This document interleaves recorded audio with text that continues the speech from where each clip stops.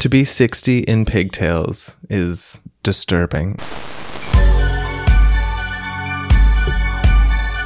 Greetings and salutations, and welcome to Hacker Slash. If you're joining us again, welcome back. Hope you brought that cranberry sauce. If this is your first time listening, welcome to the party. We are a horror movie review podcast dedicated to telling you whether a movie is a hack, a total joke, a waste of time, or a slash. Totally killer, pun intended. We believe horror is for everyone, and as such, we're rating these movies with a perspective we've each gained from our varying walks of life and those flavors of fear that we tend to fancy most. My name is Chris. I'm your friendly neighborhood slasher enthusiast. This week, I'm joined by the Superfly Space Guy, Mac. It's not cranberry sauce. The Cowardly Creeper, Ryan. Hiya. And the Screaming Queen, Paris. Hey, sweets. We're a US-based podcast, and 'tis the Thanksgiving season around these parts. As such, we've got a seasonally appropriate movie lined up for this week. Fret not, it is not Thanksgiving 3. Before we get to give up the goods, though, we have some follow-up regarding our last batch of holiday movies. We recently reviewed a few installments in the Halloween franchise, Halloween 3, Season of the Witch, and Halloween 4, The Return of Michael Myers. Hell yeah. Truly two very different movies. And we wanted to hear what our friends thought. So first up, Halloween 3, Season of the Witch, actually was very split. 55% gave it a hack and 45% gave it a slash. It was super close. Yeah, and when that movie originally came out, it would have been very highly favored in the hack territory. So I think we're making progress. You know, I guess it's aging well. We have a couple comments from our listeners. Darren on Facebook said, "This was the first Halloween film I watched, so I have a soft spot for it. But I can see how this would be a total hack to some people. Although it is nice to hear Halloween 3 getting some love recently, as it's been kinda dismissed over the years. I just wish it hadn't been released under the Halloween name so it could be judged on its own merits." Totally agree. That's exactly the problem. Yeah, and also I can't imagine this being like the first Halloween movie you see. Same.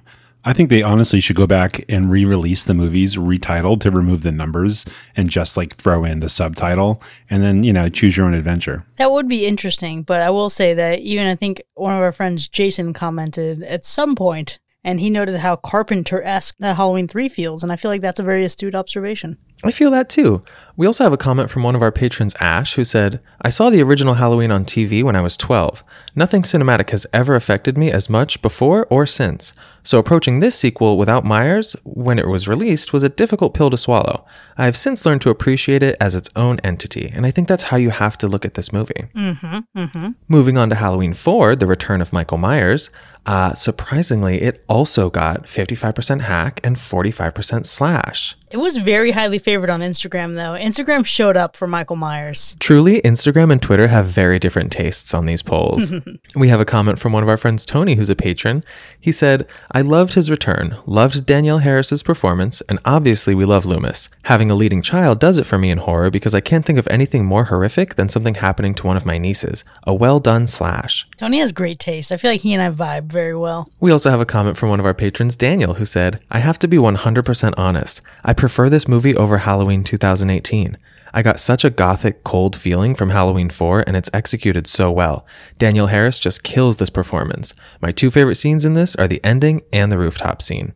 And I think that's fair. Danielle Harris is a breakout star in this movie. Oh, yeah, absolutely. And one of our other patrons, Zach, actually chimed in with very similar feelings and, talked about how not many movies can end on such a PTSD reaction to a killing spree the way this one did, which I thought was very great. He also showed a lot of love to Paris and said that Paris is one of his favorites, although he thinks his opinion on this movie is total trash. I avoided reading that one to not show bias. Well, it's all right.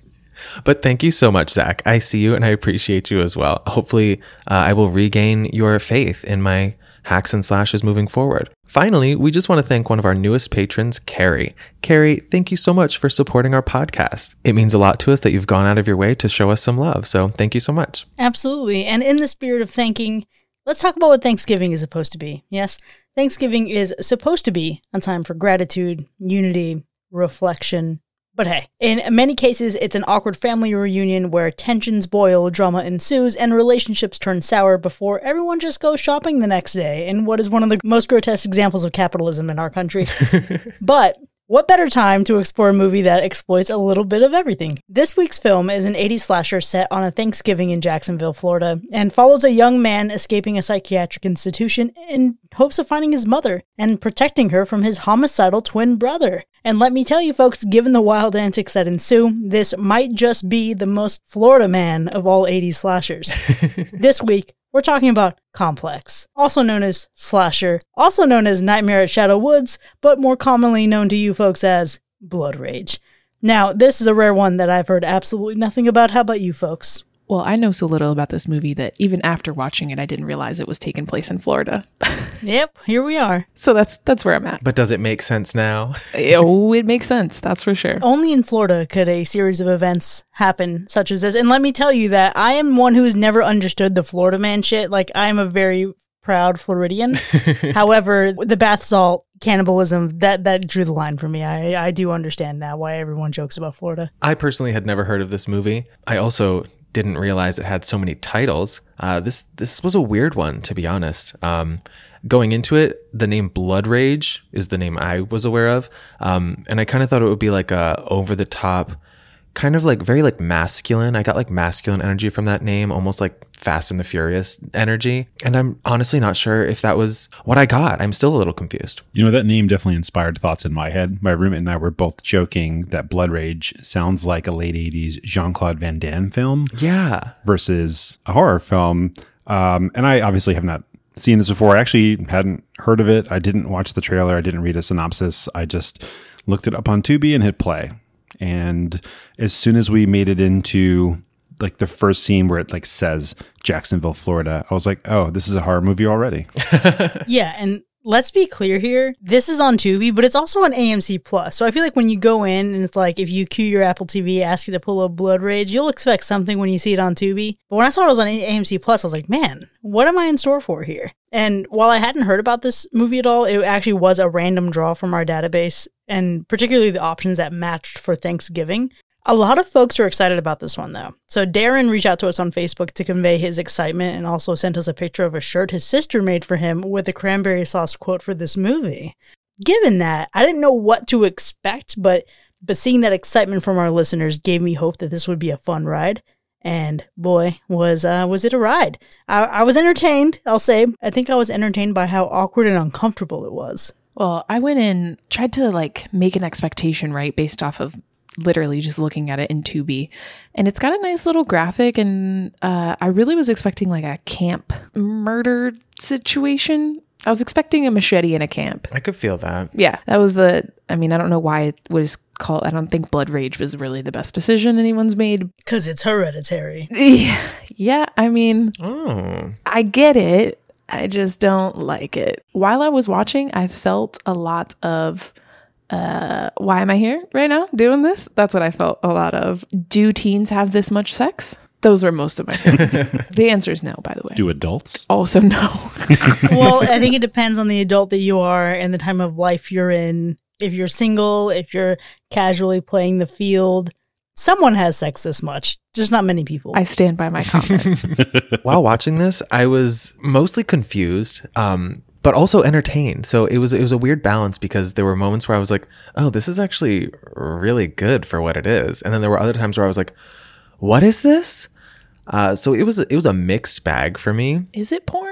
Yeah, it's adjacent. I was really struck by like the first scene, because you get this like super 80s soundtrack and like a very like 80s setting, and then you get like a really over the top kind of in your face kill, and I was like, it set a very specific tone, and then moving forward, it kind of upheld that tone, but in like a weird way. It's hard to describe what I'm trying to say. An indescribable something.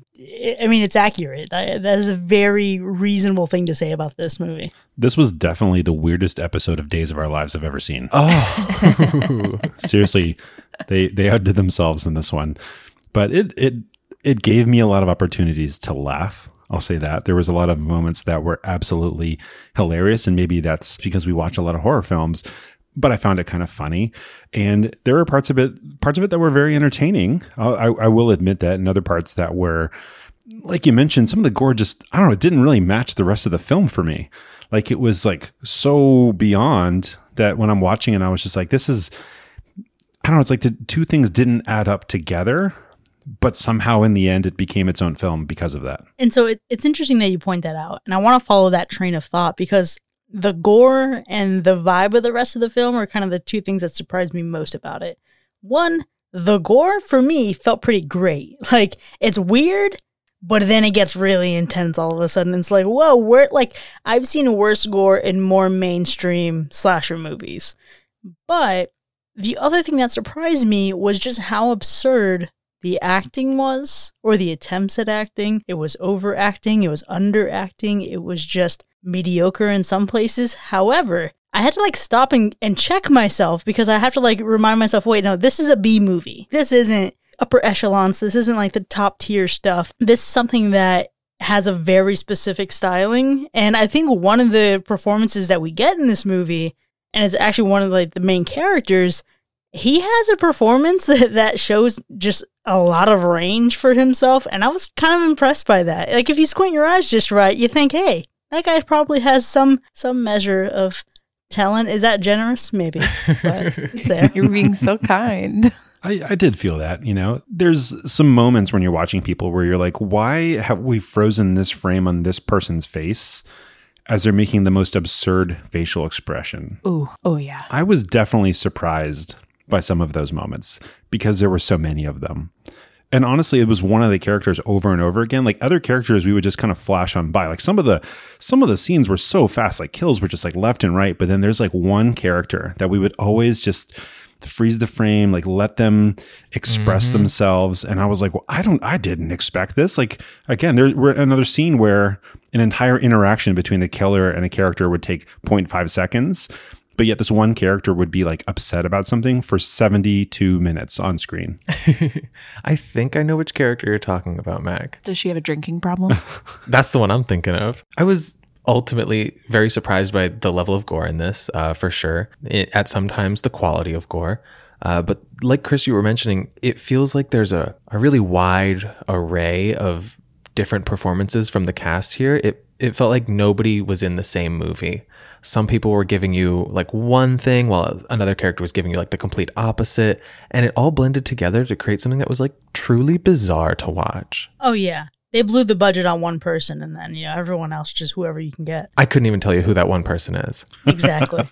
Yeah, I'm pretty much on the same page. I think what surprised me the most was actually like the writing, and it's not a good surprise. Yeah. There's what Mac is saying. There's like these moments where some characters are just on screen for so long, and then some of the content of what they're on screen for is just like, what are we doing here? And why are you such a horrible person and or character?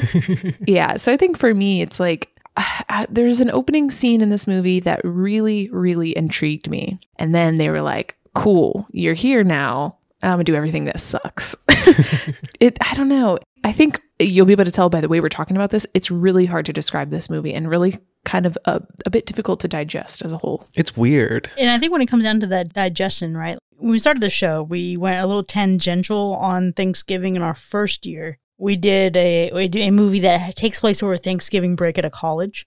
Then we went full on Thanksgiving in our second year. And let me tell you, realizing now that it was only a year ago that happened, I feel like it happened a lifetime ago. And that is a rough realization. This movie, I think because it's so weird, it is a perfect match for Thanksgiving because there's so much weird shit that happens over Thanksgiving. Like you're either like in this really wholesome family that makes a lot of sense and everything's great, or you're just in this ambiguous like dumpster fire of a situation where, you know, you got Thanksgiving clapbacks and whatnot. So I feel like the energy there, it's not my family, but it's what I imagine other families to be with like 20% less homicide. Only 20%? That's I was thinking the same thing. Only 20% because you know that shit's wild somewhere. In Jacksonville. I think this is going to be an especially tough year for Thanksgiving if you're visiting your family.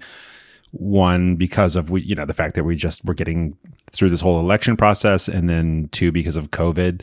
So I think Thanksgiving this year is probably going to be scarier than this movie was. Potentially, yeah. There's going to be some difficult conversations around the country. So, peace be with you. Hope you're tuning in for our podcast on the drive up or the drive back, and hopefully we can distract you from the madness. Yeah, be smart. Don't talk politics with your family. It's not a good idea. I'm with you though, Mac. I was not at all scared by this movie. If anything, I may be perturbed by the minds of some of the people working on this project, but that's about it. Not perturbed by the characters, but by the minds of the producers. Yeah. So many strange choices were made. Yeah. I mean, it's not scary. It's like, you get some good like kill music. That's pretty much all I got. Yeah, I mean that's accurate. I think one of the movie's strong points is its audio, but I will say that while this movie isn't scary, I've never seen anything quite like it. And I feel like I've been on a trend this year in particular of finding a lot of movies that are just this unique blend of nonsense that I haven't seen before. This movie feels like Maury Povich meets true crime, something on Investigation Discovery meets a really shitty like student film project. But it combines to lift it out of like the exact bottom of the barrel shittiness, and it almost develops its own vibe that I can kind of respect. Yeah, I guess. It's unique. It's so hard here. I would say that the basis of the story is unique for a horror film. And honestly, actually pretty strong for a horror film. I think that's credit that's due. I think the first scene of this movie sets it up really well, and then we get through some mud to get to the good content eventually. But I think the killer hits their stride where they start having fun with what they're doing. They're honestly the only person having fun in this film, aside from the other young folk doing some naughty things, but on screen at least. They eventually hit this point where they've completely switched over. And we've seen that obviously from other killers, but this killer switches from like stone-faced and just brutality to this is my idea of a good time. And they just let it be seen. So that was a little bit different for me, which I liked. See, I feel like the premise being evil twin isn't original. Like you said, Mac, it's very like Days of Our Lives or like soap operas or even Pretty Little Liars. But the direction they took with it, going completely off the rails, ended up in a place that felt original. I will say though that I have seen some themes are similar in another movie. If you want to see an 80s slasher that's not necessarily similar to this, but takes a specific plot device and does it better, you can watch The Initiation from 1984. That was a good movie. It takes place in a department store for like a sorority pledge initiation thing. It definitely is this like unique blend of things, but I don't know that its quirkiness justifies the last visual thing we see. The ending as a whole, I think, is pretty interesting. There's a lot happening. It's a little bit like what the fuck all over the place, but I don't think it should have ended on that like one image we get. How do you guys feel about that? I didn't care for the ending overall. Surprisingly though, it looked really good. Like the lighting in the final scenes and like the composition I thought were like notably nice throughout compared to the rest of the film. But the story ending, I was kind of just like, what are we doing here?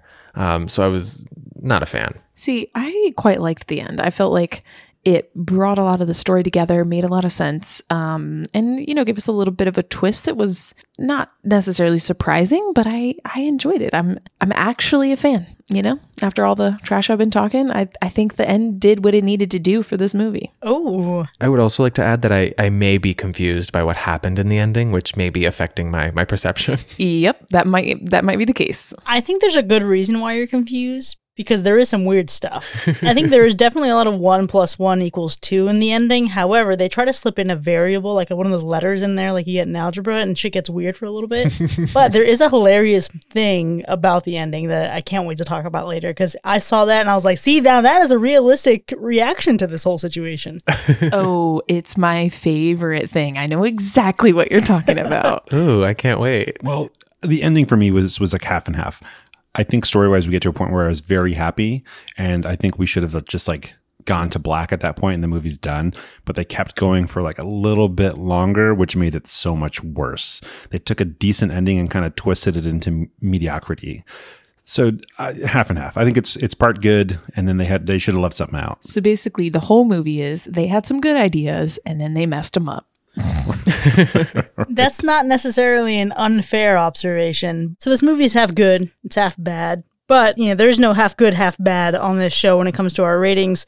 Before we get into the actual scoring, Ryan, in Alexis's absence, how many people got wrecked in this movie? So a solid 11 people got wrecked in Blood Rage. That's a big Thanksgiving party.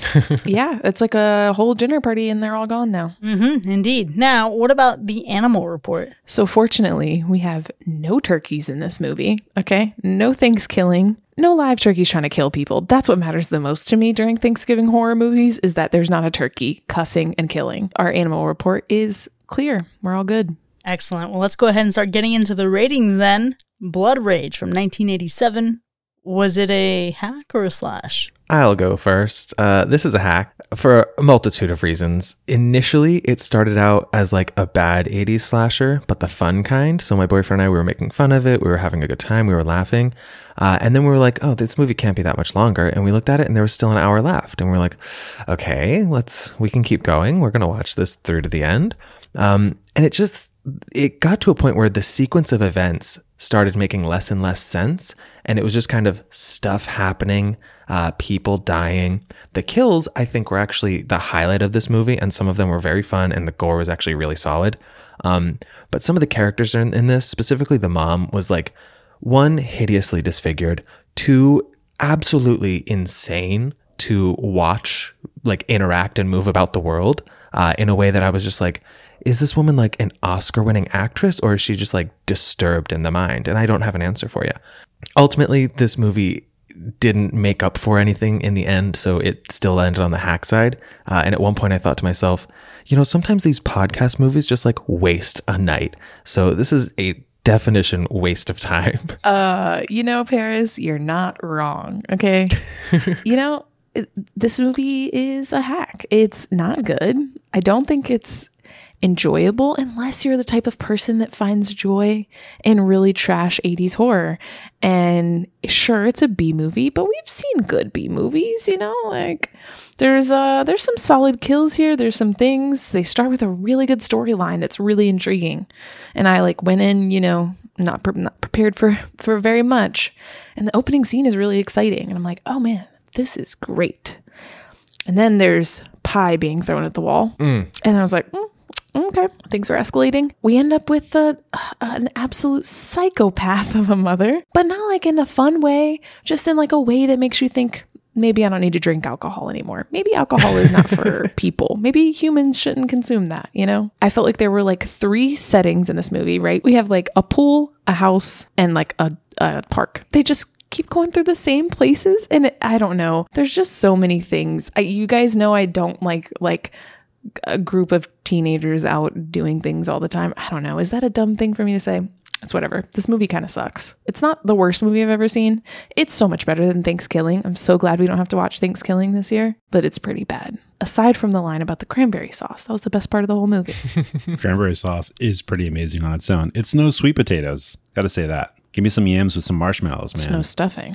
But with stuffing? Everything that you just said disgusts me. What? Oh. You can leave. I hate all of it. We have an amazing egg stuffing in my family that comes from the Italian ancestry. Egg. It's called an egg stuffing, but it's not really like a stuffing. It's really cool. It's like a ton of eggs, a ton of cheese. Oh no. It's delicious. It's really hearty. No. It's like Lord of the Rings, like elf bread, basically. Like you eat one piece and you're done for the night. I don't think so. If you ever need a clear indication of how Mac feels on a movie, he will start the rating by not talking about the rating. And that's how we start. So I was just responding to cranberry sauce, but I'll keep it simple. Kind of like I felt about the ending. This movie is like, it's part good and it's part bad. It's got some good stuff in it. The killer again is having fun in certain points. There's some good one-liners. And yeah, so then there's the rest of the movie. End of list. Right. No, like you mentioned, I liked the beginning. I like some of the other stuff that happened here and there. But the rest of the movie, I remember we're watching this, and I'm watching this with my girlfriend and my roommate. And at some point, my roommate reads my mind and said, "This is a hack." So it should be pretty apparent. I consider it a hack. I don't think it's the worst thing I've ever seen. Like, we know how bad things can get. This isn't that bad, but it's not on the slasher side. Can I ask a question of the room? What dish is this at Thanksgiving? What dish does this movie align with? I got it. What's yours? This is the green bean casserole. That's exactly what I was going to say. It's exactly what it is. Somebody else brought to the table. Yep. Your family didn't make this. Yep, the visitor. And it's cold. It's not even hot anymore, and it's soggy. Yep. Oh my God. I'm so glad because that's exactly what I think it is. Chris, do you have a differing opinion? So that is a good question, and I want to fold it into my response about this movie because it's just like it's all over the place. First off, I'm not a Thanksgiving person. I could care less about the holiday. It's one that I always volunteered for duty, like in the Navy, because I was like, y'all can go chill. I don't give a shit about it. It's just not my thing, you know? Like Christmas, yes. New Year's, yes. Halloween, absolutely. Thanksgiving is just meh. This movie is such an odd one. The acting is truly terrible, with the exception of our boy who plays both Terry and Todd, who shows great range as both characters. It's just two ends of the spectrum there. Is it the best acting you've ever seen? Hell no. But there's some variety there, and variety is the spice of life. It's absurdly cheesy. It's got some really solid gore. It has a lot of moments that linger way too long. Mac, you were saying that earlier. Lots of dialogue that lasts way too long, and yet somehow something about it just feels a little charming. Really campy B-movie charming. It's definitely not one that I would think about like, what's a good 80s slasher? Blood Rage. It's not that. And I think when you're talking about Thanksgiving dishes, right? Like you guys like cranberry sauce, you like yams, you like all that marshmallow nonsense. And I hate all of those things, but I love green bean casserole. It is actually one of the few Thanksgiving foods that I love, and I love it for leftovers. No. You better not. She's gonna. Do you just like it because you have those little fried onions on top? Yes, I like it crunchy, and every time I've had it, I've never suffered through it where it's like super soggy, right? Like I like green bean casserole, mac and cheese, and some kind of bread variation. I don't even care about the meat at the table. Like those three things, and I'm good. You better not. At the end of the day, this movie is fun, but it's weird fun. And again, it's like this fine line. It's like the fun that you should have with friends. Watching this movie, talking shit about it, it's the movie that brings people together. It's not the movie that you sit back and watch, I want to watch a fucking great horror movie. For me, it's not. For our boy Darren, probably. Darren, I can't wait to hear what you think about this movie. I know you were excited for us to talk about it. Sorry the results have been as they are so far. Don't make him feel better. But look, this movie is a total joke. Like, that is the end result, right? But it's not a waste of time for me. It's not. It's how dare you? This is a very specific watch that can work in a very specific way. I like this better than I like Sleepaway Camp 2. Because Sleepaway Camp 2 gave you camp and cheese on the heels of like a really good first slasher, and this is just so bad that it's good. Sleepaway Camp 2 for me wasn't bad enough in its goodness, so despite all the hacking that occurs in this movie, it gets a soft slash from me. Good recommendation if you want to quell your anxieties while the world is falling apart outside. No. If you want to fix your anxiety, the Great British Bake Show. That's what you should watch. Yeah. You should not watch this movie. Yeah, new episode every week. But if you want to watch death, then this is not a bad one to go to. The gore lifts this movie into a soft slash rating. There are lots of knives on the Bake Show. The gore carries this movie. I would watch this again if I wanted to watch a gory, cheesy 80s movie that I wasn't super invested in. Because you love horror. Yes. This is the pun intended part of Totally Killer. Yeah. 100%. Yes. Oh, Mac, that is beautiful. And there we have it, folks. Blood Rage from 1987 has earned 3 totally reasonable hacks and 1 slightly confused, slightly delirious soft slash. Now, we have a lot to talk about in this movie because there are some insane kills, some really intense gore. The special effects artist on this movie ended up going on to make the special effects for like one of the Terminator movies, so some high quality there, some things to consider. You can find this movie, as we mentioned, streaming free on Tubi or on AMC Plus if you roll like that and you're just too good for Tubi, I guess. Check it out. Join us in the second half, and we'll get down to business.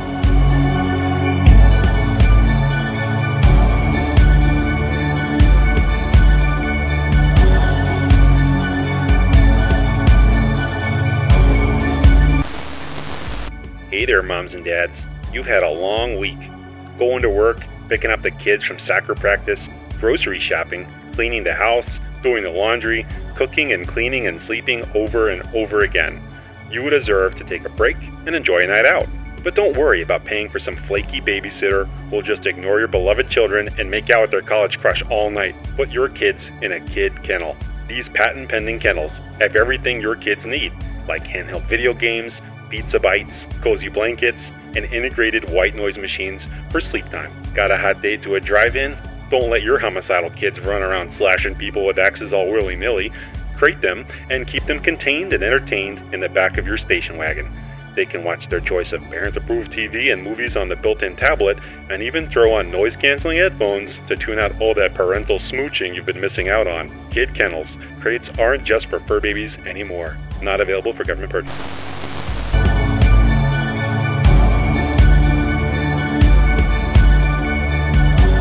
All right, welcome back, folks. You are now entering the spoiler zone for Blood Rage, which takes place on Thanksgiving, and at any good Thanksgiving table, there is always one person who is the odd one out, and tonight, folks, that is me. This movie earned 3 hacks and 1 soft slash. Now, we have a lot to talk about. There is a number of wild things in this movie, but one of the best things about it is its gore, as unanimously agreed upon. Now, Ryan, again in Alexis's absence, what's our gore score? As always, these are difficult shoes to fill. But this movie didn't make it too bad for me. I think we have a good amount of gore in here.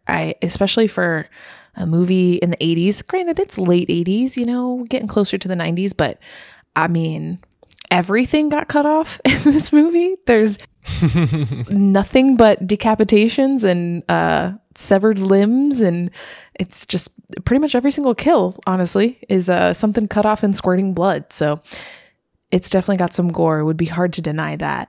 We start with like a pretty intense scene at the movies, of course, and with a hatchet to the face through a window. Ooh. Yeah, like to a person on top of another person. So it's kind of a lot. This is the type of gore where you shouldn't question how it happened. You just understand that it happened. Don't ask about how hard bones are to cut through. Just let it go. Or the strength of a child. Exactly. And to add to that, right? Like, if you have sex in a horror movie, you're going to probably die. And this whole opening scene just covers a bunch of sex-crazed people doing it at a drive-in. So there's a lot to go around there. So it just, the amount that is built up, I feel like it builds up the amount of gore you get in your first kill. Agreed. And remind me to come back to sex craze because I have a whole theory. Oh, Ryan, I think I know what theory you have cooking up, but I can't wait to talk about it with you. Oh, yeah. We'll see. I don't quite know how to phrase it, but I know what I think. We'll see how it goes. So I think I'll just go straight into my favorite kill because there's so many here to choose from. So my favorite kill, which I think, I'm kind of cheating a little bit. I didn't know this was going to be like the theme of the movie, but the cranberry sauce line is obviously the best part of the entire movie. And, my favorite kill comes right after that, where we get the carving fork to the throat with Artie. It's kind of silly because we saw that one coming. We knew it was like he stood behind him for maybe 10 minutes with the carving fork, but it ended up just being so satisfying. And like, of course, the way he's like, that's not cranberry sauce, Artie. Plot twist, it was cranberry sauce used for the blood. Hey. Yum. Oh, really? No, I'm kidding. I am totally bullshitting. Oh. What's this, fact or fiction? But is it uncomfortable that it made me really want cranberry sauce? Because I really love cranberry sauce. You really are channeling your inner Alexis right now. I know. Hey, Chris, you did send me that video from Katie Sackhoff on YouTube, and I started watching a couple others, and I think the person recording her, is that her husband? But so he asked her, like, what does blood taste like because of all the fake blood that you deal with in movies? And she was like, actually, it's really sweet. Tastes like corn syrup. Blood tastes like sugar. Yeah. And then she gives like the crazy eyes into the camera. It's like one of the best things. I love it. We'll drop the link in the show notes. You may know Katie Sackhoff from Halloween Resurrection, folks. Oh, yeah. So what was everyone's favorite kill? I need to go first on this, or at least second to you, so no one else steals it, but it's Dr. Berman. Excellent choice. Thank you. And it's so good because it shows us that Terry has Michael Myers' strength, apparently, and can literally cut people in half with a machete. Yeah. And I don't know what kind of machete is severing spinal columns, but this dude has some skills and some strength, apparently. Yeah. He for sure channeled his inner Jason Voorhees from Friday the 13th Part 3 when he cut Andy clean in half. So impressive. I don't know how it happened, but to see it on screen was absolutely insane for this film. Like, I didn't expect that. Yeah. Maybe let's say she has osteoporosis and her bones are low density. Because let me tell you, machete and bones not going the way it went in this movie. I particularly love that kill too, Mac, because the shot before it, we see the deranged mom pouring like the largest glass of wine ever and struggling to dial a rotary phone, just like really doing her own thing kind of outside of the movie, and then cuts immediately to the severed torso on the ground, just like wiggling and struggling. And I was like, oh, so she's dead. It was fast. It was like such a jarring cut. Yes, a quick leaving of this earth. It happened very fast, and she was in shambles. It's definitely one of those moments. You know, in the past, we've talked about WTF, meaning, wow, the fuck? It's about like an Alexis realization in these movies with gore. And that was one of those for me, because it was like, you know, the killer is just, you know, Terry's just walking up to her and she's screaming and standing still and not trying to get away at all, which is bizarre. But then to go back and just see how intense that brutality was, yeah, Paris, I agree. That was an interesting editing choice. I got to give my favorite kill to a double whammy that we got on the diving board with Greg and Andrea. One, because Greg was the closest one to being hot in this movie and getting to see his butt. I was like, oh, look at that little butt. It wasn't a great butt, but it was butt nonetheless. And then the two of them just being killed while having sex missionary on a diving board was just like, what? It was something I've never seen before, and I hope I never see again. Yeah, all you swimmers out there, is that like what you guys are into? Because it seems kind of weird. Hey, look, don't yuck anyone's yum. The texture on those diving boards would like hurt your back. Okay, well, first and foremost, diving boards are basically illegal now. And second, what really got me is where they were in the tennis court first, and he was like, no, I have something in mind. Like, this is what you had in mind? This? They went all over. Why did we get such a wide shot of it? I didn't want it. Yeah. You had to like really fully appreciate the length of their bodies intertwined on that board. And then I love that they ended up in the sauna. Very romantic. They were just like, let's keep them naked and just like relocate them for another nude shot. Very artsy. They were looking for any opportunity to show her nipples. Yeah. Absolutely. It's funny. I wrote down 3 because I was so sure that my favorite kill would get snagged. So I think that speaks highly to the level of kill in this movie. But mine is Brad. It's getting his hand cut off with a beer, which was weird enough because he was listening to this Jesus radio show, and it says, this is the Lord Never Sleeps Bible show, and since the Lord never sleeps, neither do we. And it just seemed like such a weird juxtaposition, like cracking open a cold one, listening to the Lord not sleeping, and then getting your hand cut off with a machete. But then when we see his body posed later, his hands are just like propping up his head, and I'm like, wait, is he alive, groaning in pain? It's taking a bit to like really piece this together. Same. When Maddie comes into the room and his body lurches forward, you realize he's been cut in half hot dog style, at least his head. And that was a great payoff for the disappointing amount of gore that you get up front. The hand was its own thing. You think it's over, and then bam, Brad comes back again. Yes, that is actually one of my honorable mentions for the gore. So we have the brain that we see of Brad that was ooey gooey and pretty gnarly. And also the decapitation of Bill, where he's just hanging in front of the door. It was so intense. That was my second place. Yeah. Fun fact, that is the special effects guy for this movie. That character, Bill. Oh, that's crazy. Oh. And so my last little shout out for the gore is the machete through the chest of Julie. That thing, the way he just pulled it out and he's like, "What? You want to have some fun?" Like, oh, that one was pretty gruesome, I have to say. My third place went to Drive-In Dude, because that was a way to kick off a movie, right? Like all that blood spraying onto the popcorn. But look, I'm curious about what this theory is, because it just reminds me, like, I can't think about that kill without realizing that his date ran off starkly naked into the night, screaming. Nice butt. Yeah, that was a nicer butt. So obviously these drive-in kids were super sex crazed. Ryan, what's that theory of yours? Yeah, so I don't know. There's definitely this tone in this movie, like everyone's real sex crazed, and not like regular sex crazed, but like literally, it almost like if you had aliens and you made everyone in a town have like a hive mindset and you were like, make them only think about sex. That's kind of how it was in this movie. This is an episode of Rick and Morty, yes. Yeah, yeah, exactly. So, there was just so many things, and like, I understand like people not knowing that they're in the friend zone and they're trying to hit on you, and fiance of the mother trying to kiss her to make her feel better, but there's just so much that it just got like really intense. Obviously we have a lot of mommy issues happening in this movie, but I feel like there's some like underlying I don't know exactly what, because it's not really clear, but some underlying like Christian abstinence. You shouldn't be as provocative as you're being. I don't know. There's something like that going on because of the scene with Brad. Yeah. Right? That's like, it's pretty prominent. It's very intense in that moment. And it's very specific. It's not like you had to pay attention to it. That's like all you hear. That is such a good take. Yeah. I mean, I don't know. I don't have a full theory about it because kind of the movie didn't give me one. I'm blaming the movie.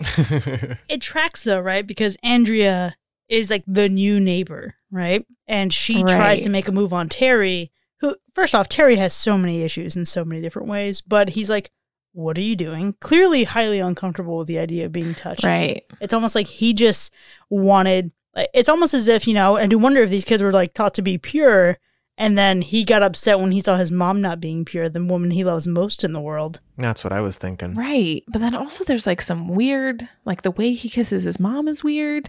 Everything is weird. Weird sexual tension with the mom. Yeah, weird sexual tension, especially at the end with Todd. Oh my God, at the end. I was like, are they going to kiss? What the fuck is happening? Yeah, I know. I fully thought they were going to kiss. I was like, I'm not ready. He was staring into her eyes and she was like just glaring at his nose the whole time. It was so intense. Yeah, they were both just like watching each other's lips quiver. And I was like, why is this the ending? Yeah, it was uncomfortable. That's for sure. The way they were looking at each other and locked in each other's embrace is exactly the kind of interaction you would find explicitly detailed in smutty fan fiction. Yeah, that's gross. But it's Florida, so there's an incest angle. Yeah. Looking at the way this movie is built, constructed, the way it's shot, I'm not a fan of most of the shots. There's only like a couple here and there that you feel like are really good cinematic shots. But I really, not to like just totally dive it back into the gore, the quality of the effects in this movie is something to be admired. They were so good. Yes, I agree with you. But also, I think the thing that I don't like a hand gets cut off and it keeps moving. Like, I know that's a movie thing. Oh, I thought that was fun. That was like stupid fun for me. Yeah, that's my own fault. I don't have enough fun with it. But I will say that for sure, I think visually, it's the kills in this movie. That's what we have to grasp onto and enjoy. Yeah, little Bill's head just hanging out in front of the front door. Mm-hmm. It didn't look like him, but it looked good. I'm going to give my favorite visual element to the lighting in the final pool scene. I think that was a really well filmed scene. The writing and the acting, different story, but it looked very nice. Interesting. I think if you weren't limited to visuals, the audio in the movie is actually really good. Like the music is stellar. Yeah. I don't know who worked on the score, but they deserve some applause. But there was something about like the film itself, not like the movie, but whatever film they shot this with, or maybe it's the way they processed it, but it just looked like really clean, like late 70s movies, like really good looking late 70s movies. I know it's obviously released 10 years after that, but there was something about it that seemed like it could be like the same film type that you would use in a solid Western. I don't know why that is, but maybe it's because this is the days of actually shooting on film versus digital stuff. So I don't know. I just really enjoyed just like looking at the pixels on my screen. Can I edit my favorite visual element and change it to Terry's perfectly blown out hair? Oh my gosh. Terry was giving very Buffalo Bill. Oh, yeah. Foreshadowing 2 weeks from now. Can I throw in a worst visual element? Is that okay? Absolutely. Just lay it on. Why not? The styling of the mom. Oh. Like from the hair to the makeup to the outfits was old. Truly crude. I forgot to acknowledge this in my rating. You mentioned earlier that she's horribly disfigured, and I disagree with that. I think she's your average run-in-the-mill regular person. Is she attractive? No.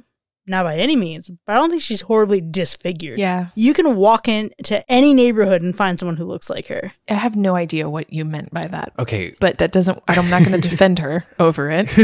Like, you say horribly disfigured, I'm thinking Quasimodo.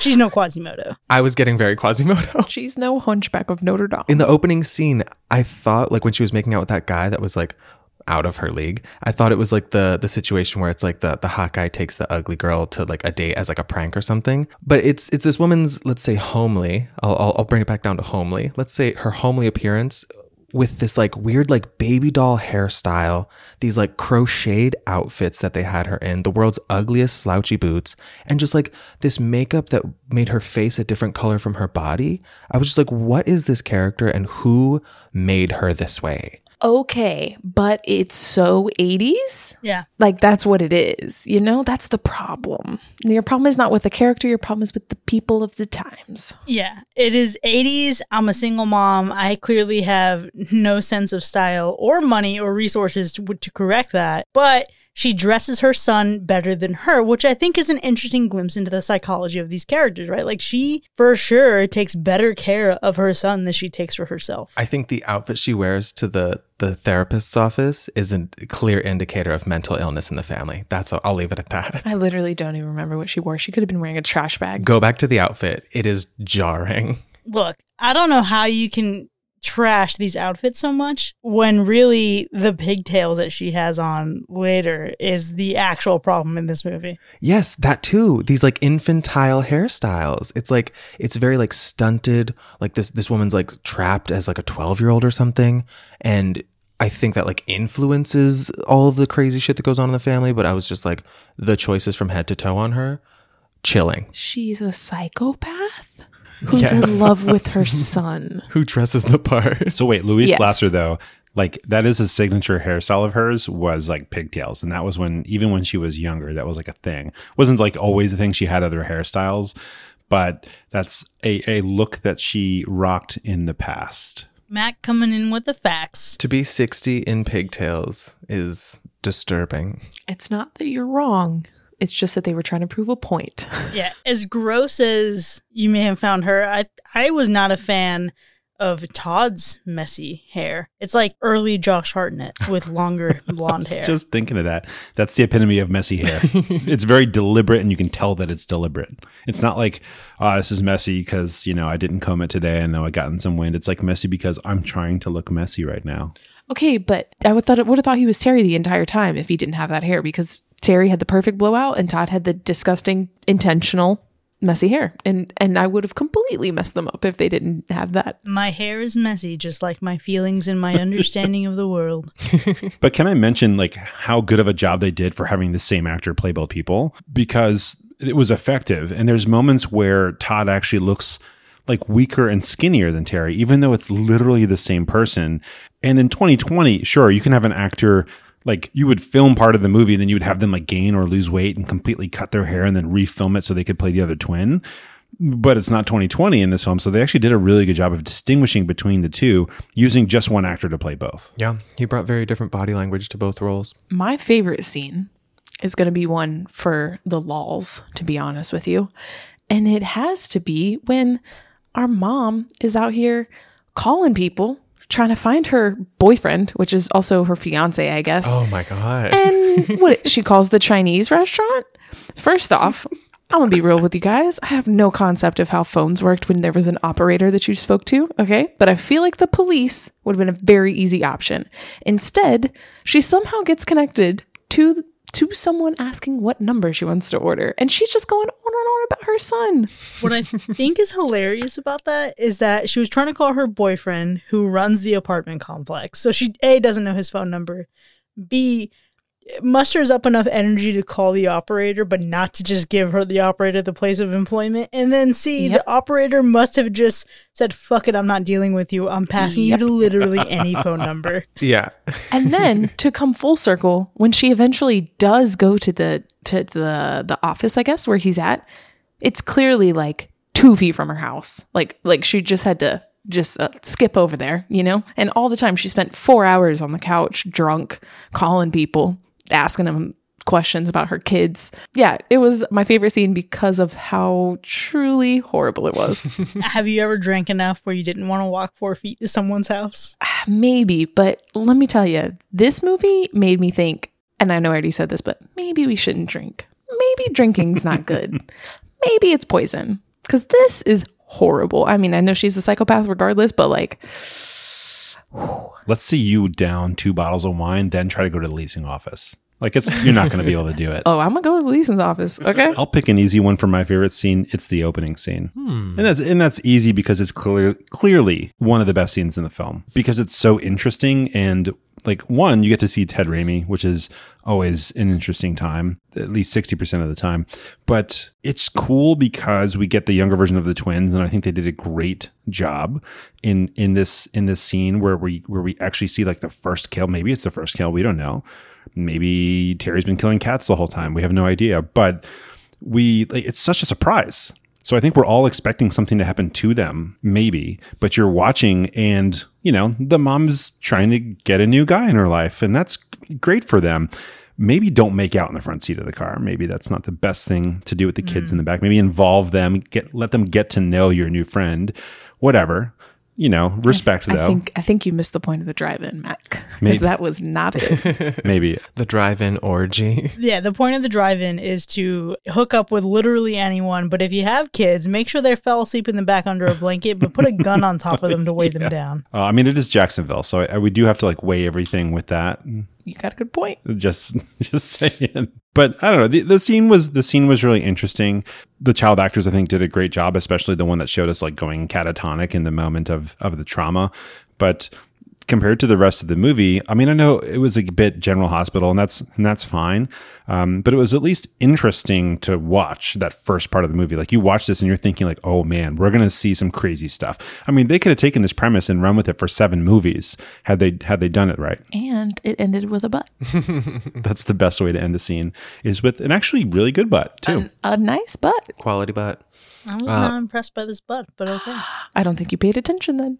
I paid attention. I think I'm just not a butt person, Was it the fear in the butt? She was running for in terror. Personally offended by that. Ryan has a lot invested in this. -10. I got to give my favorite scene to the Thanksgiving dinner, which I, until we started recording this podcast, did not realize was a Thanksgiving dinner and just thought it was a regular dinner.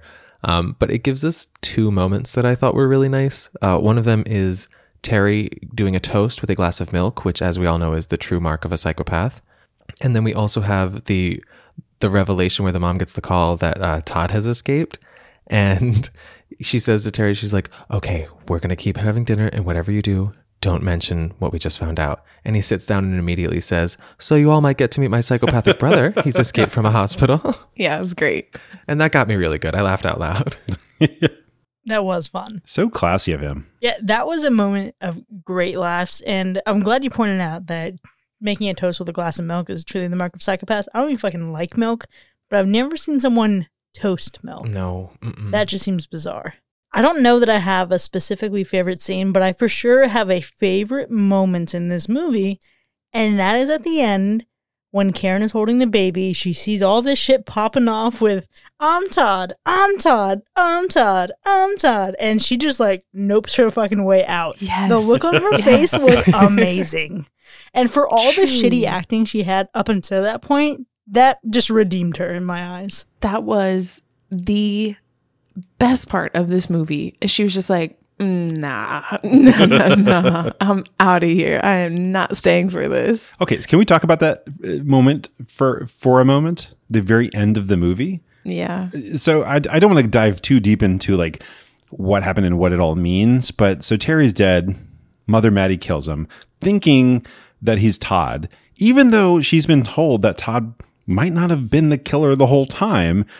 And she found Terry's shirt in the trash covered in blood that she saw him wearing earlier in the day, but she probably doesn't remember because hepatitis or something. So she's blacked out. She also did get kissed by Todd and probably would have presumed that only Terry could kiss her that way. Oh God. Yeah. I hate that sentence. It's a special way. Lord. So the thing that, I don't know if it perplexed me, but I found interesting is I think when Maddie realizes who's who, cut to black, end the movie with her sadness of realizing that she killed the wrong son in her mind, but we know in reality that was the right one. Why did we have to continue to her killing herself And then what's going to happen to Todd? Because the only witness that's alive just like pieced out. That's the whole point. That's the beauty of it. You end the movie the same way the struggle begins, right?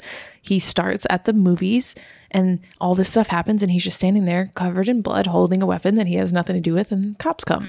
And then you end the movie, he's standing there. This time he's fortunately not covered in blood, but a bunch of people are dead.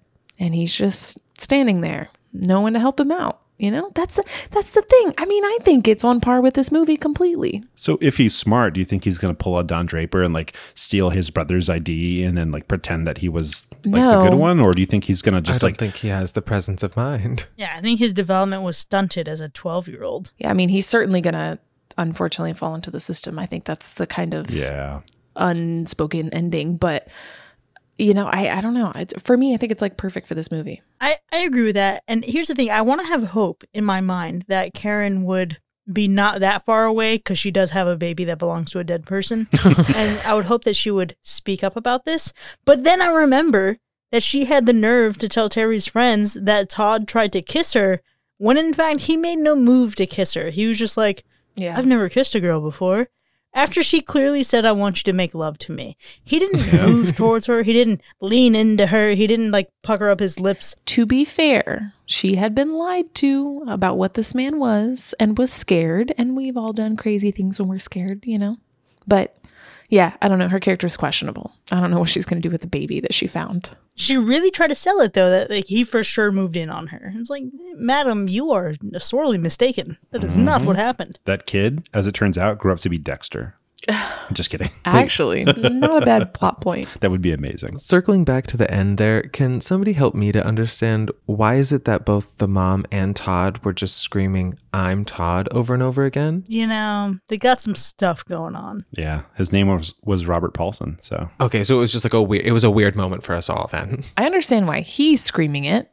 Yeah, he's Todd. Because that's his name. I have no idea why the mom is screaming, I'm Todd. Weird theory that might be giving them too much credit. Maybe she's screaming, I'm Todd, as in, I am a killer. I am a murderer. I've lost my fucking mind. I really think you have, Chris. That might be only what makes sense, I say.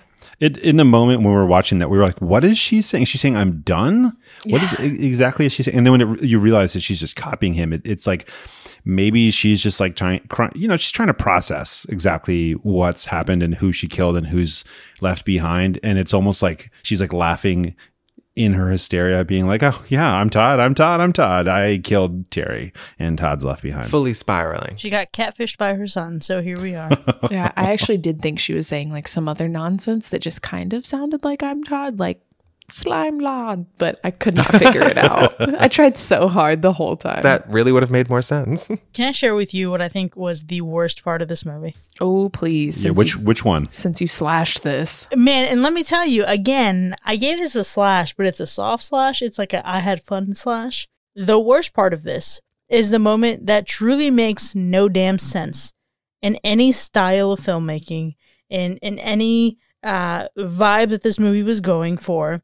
It's the one and only scene that's narrated by someone else, the doctor, when they go and you hear the doctor's voice and you see the doctor talking and then you realize, oh shit, is my audio fucked up? No, she's just speaking over the whole damn scene while you have the audio from the scene also playing beneath it. Dude, it makes no sense, and it was truly the worst element of this movie. And if not for the amazing effects on that gore, it would have been a hack. My theory is that she was not a good actor and they didn't want her to try to like act that out. And so they just had her do a voiceover. Huh.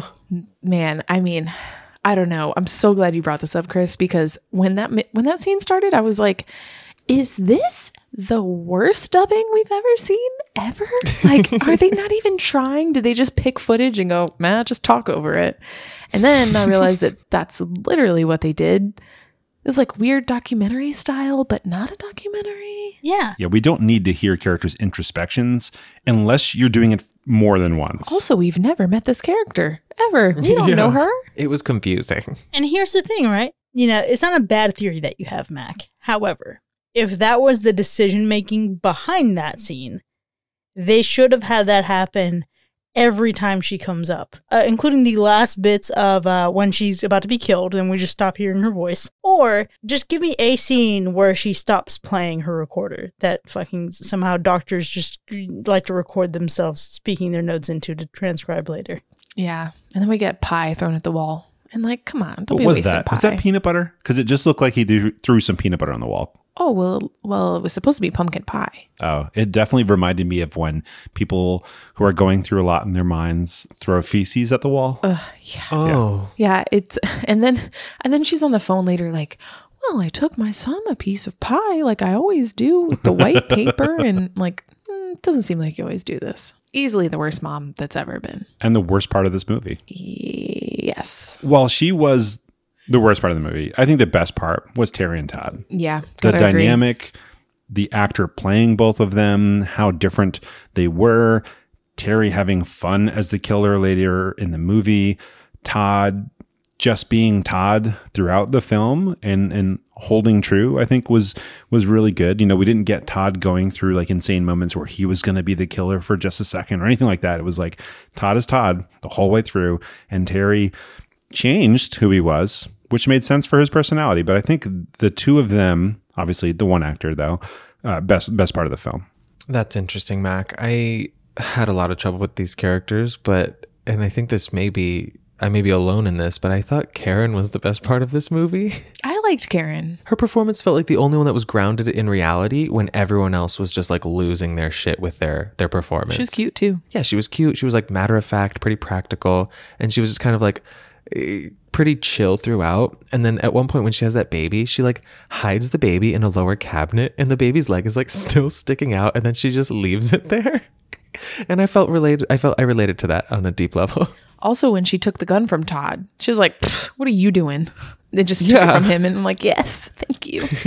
This is an instance where I wish we could roll back the tape. Karen as a character had lines that were written that were grounded in reality. Like also her being slightly annoyed by Terry instead of just being truly fearful of him was funny. Yeah. But the quality of her performance was so underwhelming. It was just like that whole awkward, like, you know, we just haven't been around much and I really want you to make love to me. It was like you picked up a random person off the street to attempt to deliver those lines. That's what it felt crazy. like. That's so funny. I didn't get that at all. I enjoyed her character. She's the only character that I enjoyed in this movie. Terry and Todd sometimes. Yeah, it felt like she wasn't acting. She was just being really natural. Yeah, super natch. Casual. Just casually chilling her way through this movie. The characters were so horny in this film, though. It just reminded me of like, I was just thinking like this is, I mean, I don't know what this life is like for these kids today, but it's like 21-year-olds on Tinder is effectively how I'm imagining this film was. I mean, nothing against it. Live your life or whatever. I'm not saying it's what I want to do. It's definitely not, but constantly horny. And Karen kind of reminded me of, I mean, literally the way that she phrased it. She's like the one person who just says like, I would like to make love, rather than the other 99% of human beings on the planet who would use perhaps a slightly sexier term or phrase, perhaps to want to hook up or whatever you want to call it. But she's like, I want to make love. Okay, but also then is it Artie that she's like, hey, can you talk to Terry for me? And then Artie's like, yeah, I'll talk to Terry for you and also try to make out with you. Right. What is this movie? I thought he was going to recognize his friend zone, and then he was like, you don't know the dark side. And I was like, whoa, okay. So he's just trying to. That was disgusting. That's the thing. They're all shitty, no matter what. That was his dark side. Except for maybe Todd, who is a victim of his circumstances. Actually, also minus the little girl who really just knows how to pay attention to instructions. Good on her. Okay, she was actually the best part of this movie. She was like, this is not a good idea. You're going to hurt my cat. VIP, honestly. Just like absolutely the goat of this movie of like, oh, I should go home and lock the door because there's someone insane out. I will do that.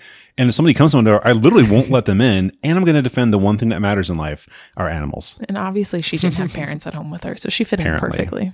They were out at a drive-in. One thing that I will say about this movie is that I feel like as wildly different as the characters are, as wildly varying their levels of performance are, they all feel like they go together in the sense that they don't. It's like when you open up a drawer full of socks and you know that they're all going to be mismatched socks, but it's like, fuck it, they're all black and it's almost the same height. You know what I mean? Like it's okay. Like you can get by with wearing them. That's my sock drawer. Wait, my socks are perfectly matched and rolled together. Mine are not matched. I just buy the same type of sock all the time and they all work. And Mac, that is exactly why you are the killer of this group.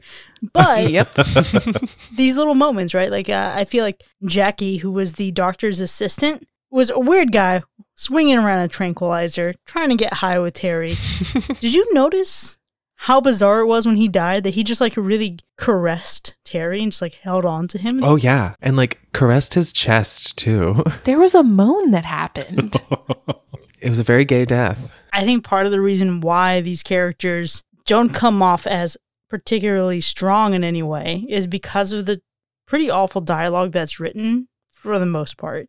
For example, I'm sorry. Look, I know we've piled on Maddie, the mom, drunk mom, TM tonight. But when she is talking to Todd, thinking he's Terry, and professing her love, you're the bestest, you're the bestest, best. She's talking to him as if he's a dog. Yeah. Yes. And it was just the longest, most unnecessary ramble. It was also a dog and or things you say during sex. Ew, yeah. Okay, those two things shouldn't go together. And yet she managed. You think they shouldn't, but sometimes they do. Wow. You're the best. You're so great. Who's a good boy? Just speaking hypothetically here. Was it the intimacy of the moment where she's like, oh, we don't need anything else. We just need me and you. Yeah. And that's all we need. These are things I'm not saying Gross. from experience. I'm just saying in general. That's what it felt like. It felt like things that you only say when one other person can hear you. Or a dog. Or to your dog that you love dearly. You're such a good boy. You're the bestest. You're the bestest. Literally the bestest. And that's one of the things that frustrates me about this movie. And I would be curious to see if it ever does get remade at some point. Not that I want a serious remake of it, but there are some highs and lows. It's not cranberry sauce. That's a high. You're the bestest of the bestest. That's a low. But then there's that funny little ironic moment where Terry and Andrea are watching TV and there's a axe murder, like someone's being murdered with a hatchet. He's like, this is horrible. Why would they show this on TV? And it's like, this is ironic and also ridiculous. So you want a new scary movie made about this? Yes, I think that's what I want. I've never seen Scary Movie, so I can't really confirm. Makes fun of things. That's all that you need to know. I may have soft slashed this, and I think it is something that could be watched again. I don't ever want to watch it alone again. I feel like if I wasn't in as weird of a place as I've been in the past like week leading up to this, I probably wouldn't have laughed as much at this watching it alone. But I do think this is one, like, if you're drinking with friends, it's a good time to just poke fun at. I hope I never hear of this movie again. I mean, I guess for the next week, it's going to be on all our socials. But after that, I hope we all pretend it doesn't exist. I'm going to give it a fifth name and forget that it exists. And did I just say that 14 times? Yeah, kind of. I just don't want to see it again. That's all. For me, I feel like, I thought this movie was ass for the most part. But if you cut out all the mom scenes, you may get me to watch it again. You may be able to trick me into doing that. I will say that if I take away anything from this movie, it's that maybe I'll do a Terry Halloween costume one year because that seems pretty easy to pull off and it's like a nice little throwback. Also, I have the same hairline already going for me, so I think I could pull it off. This is excellent. I just want to note that watch without the mom scenes is not an option on Amazon Prime. Okay. Somebody's done it on YouTube. It's got to exist somewhere. You can't make that choice. You have to watch all of it. It's all or nothing. All right, then I'm probably not doing it. There you go. Ditto for me. I'm not going to watch it again. I would be interested in a remake as maybe like a Netflix show where it goes maybe 2 or 3 seasons, and that's it, and they end it. Kind of like when you get to the end of season 2 of You, and you're like, please don't make any more. Like we've seen enough. I haven't had that experience. Oh, maybe it's just me then. Similar to how we took the mommy issues that existed with Norman and Norma Bates, and then we got Bates Motel. Would you like a campy Bates Motel, except it's Terry's apartment? I would like one of those, when they have these like period films and TV shows now that everything seems like too saturated. Mm-hmm. Like it seems like it's so deliberately 60s or 70s or 80s. I want that, but for 2 seasons. Terry's condos and apartments. Oh, man. I do want to say, I was actually on our Twitter recently, and one of our followers tweeted or retweeted something that said, right now everybody's remaking really good movies, but what we need to do is remake the bad movies that had good ideas and like do them better this time. And I feel like this is a great candidate for that. I agree. We'll see. Maybe one day. And maybe if there are any aspiring screenwriters that listen to this podcast, maybe this would be a good project for you.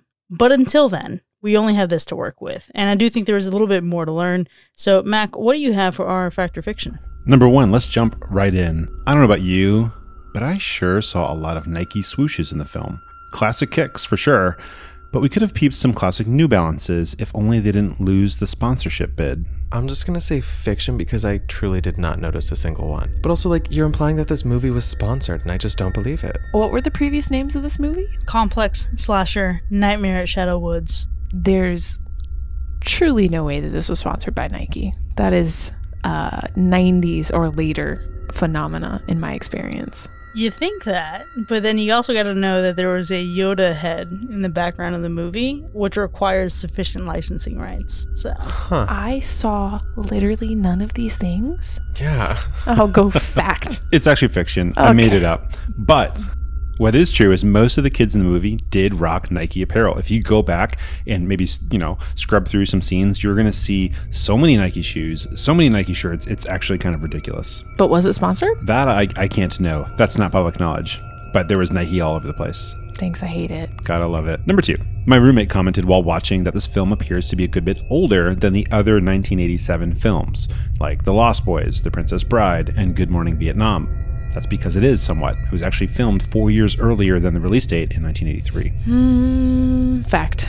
It's tough because, one, I would think, no, it was just shitty and low budget. But if it had so many titles, maybe it took a long time to actually put out. So I'm going to say fact as well. This is a fact. It was actually filmed in 83, but it didn't release until 4 years later, which is kind of wild. And one of those titles was actually used when it was released for TV, at which point they cut out most of the super gore, which is kind of cool. So then the movie's worse. That depends if you're able to rent it on VHS at the time, or if you only had a TV. If you had a TV, it was the only way to watch it, so I guess it's kind of better. Number 3, Marianne Cantor, a producer on this film, gives a performance as Dr. Berman, but only because they had to fire the original actress because she showed up late and hungover to the first day of filming. I go fiction. I'm also going to go fiction. I believe everybody on this set was late and hungover. Yes. So this is a fiction. However, the original actress never showed up. Thus, we got Marianne's face on screen. And that actress was Meryl Streep. Some say she never showed up till this day. And number 4, you probably haven't seen much recently from the actors in this film. But did you know that one of them has nearly 90 credited roles? Is it the special effects person? No, I'm talking about an actor. Who was also a special effects person. I got your trick. It's a fact. I'm going to say fact, and maybe it's the mom, because she felt like she was an actress. Okay, so this is a fact. But no, it's not Louise Lasser as Maddie, although she has over 60 credited roles. It's Brad Leland, credited originally as Brad Williams, who played the teen boy at Drive-In. Still going strong with roles into 2020. Oh, man. I was close. He had a nice plain face. I want to know what he's doing now. Apparently several projects, which is really cool. I mean, can you imagine there's other people in this film who have the starring roles, and he's like, I was out in the first scene, and yet I'm doing better than all of you. Wow. Yeah, I mean, it's a known fact. The further you get in this movie, the more doomed your career is. And that's all I have for Fact or Fiction. Yeah, bonus fact, he did have a disgustingly hairy chest, but that's just my opinion. I guess that depends on what you like. Yep. There you go. And that's not it for me, folks. But what is it for me is this movie in a really weird way. Blood Rage has earned my own single soft slash, and it earned 3 hacks from everyone else. Obviously, this is a time of gratitude, and we're so grateful that you have lent us your ear and to listen to our little passion project. And if you've listened to us before, then you know that the conversation doesn't end here. We want to continue this dialogue. A lot of you were excited for this movie, so please share that excitement with us. Obviously, I'm in the minority here, so there's got to be some other defense of this movie, because I know I didn't defend it very well. But there are a number of ways you can reach out to us, starting with our website at hackerslash.com or our social media accounts like Facebook, Twitter, and Instagram. You can also hit us up at hackerslash.com/contact. You can leave us an audio message there, especially if you're from out of the States. Or we have our Hackerslash hotline. The number is 757-606-0128, or you can text us or call us. Or if you're the evil twin, you can send us an email to feedback@hackerslash.com. And if you've enjoyed listening to this episode, consider becoming one of our patrons like Carrie. You can visit patreon.com/hackerslash to earn cool perks for as low as $1 a month. We'll see you next time. Bye.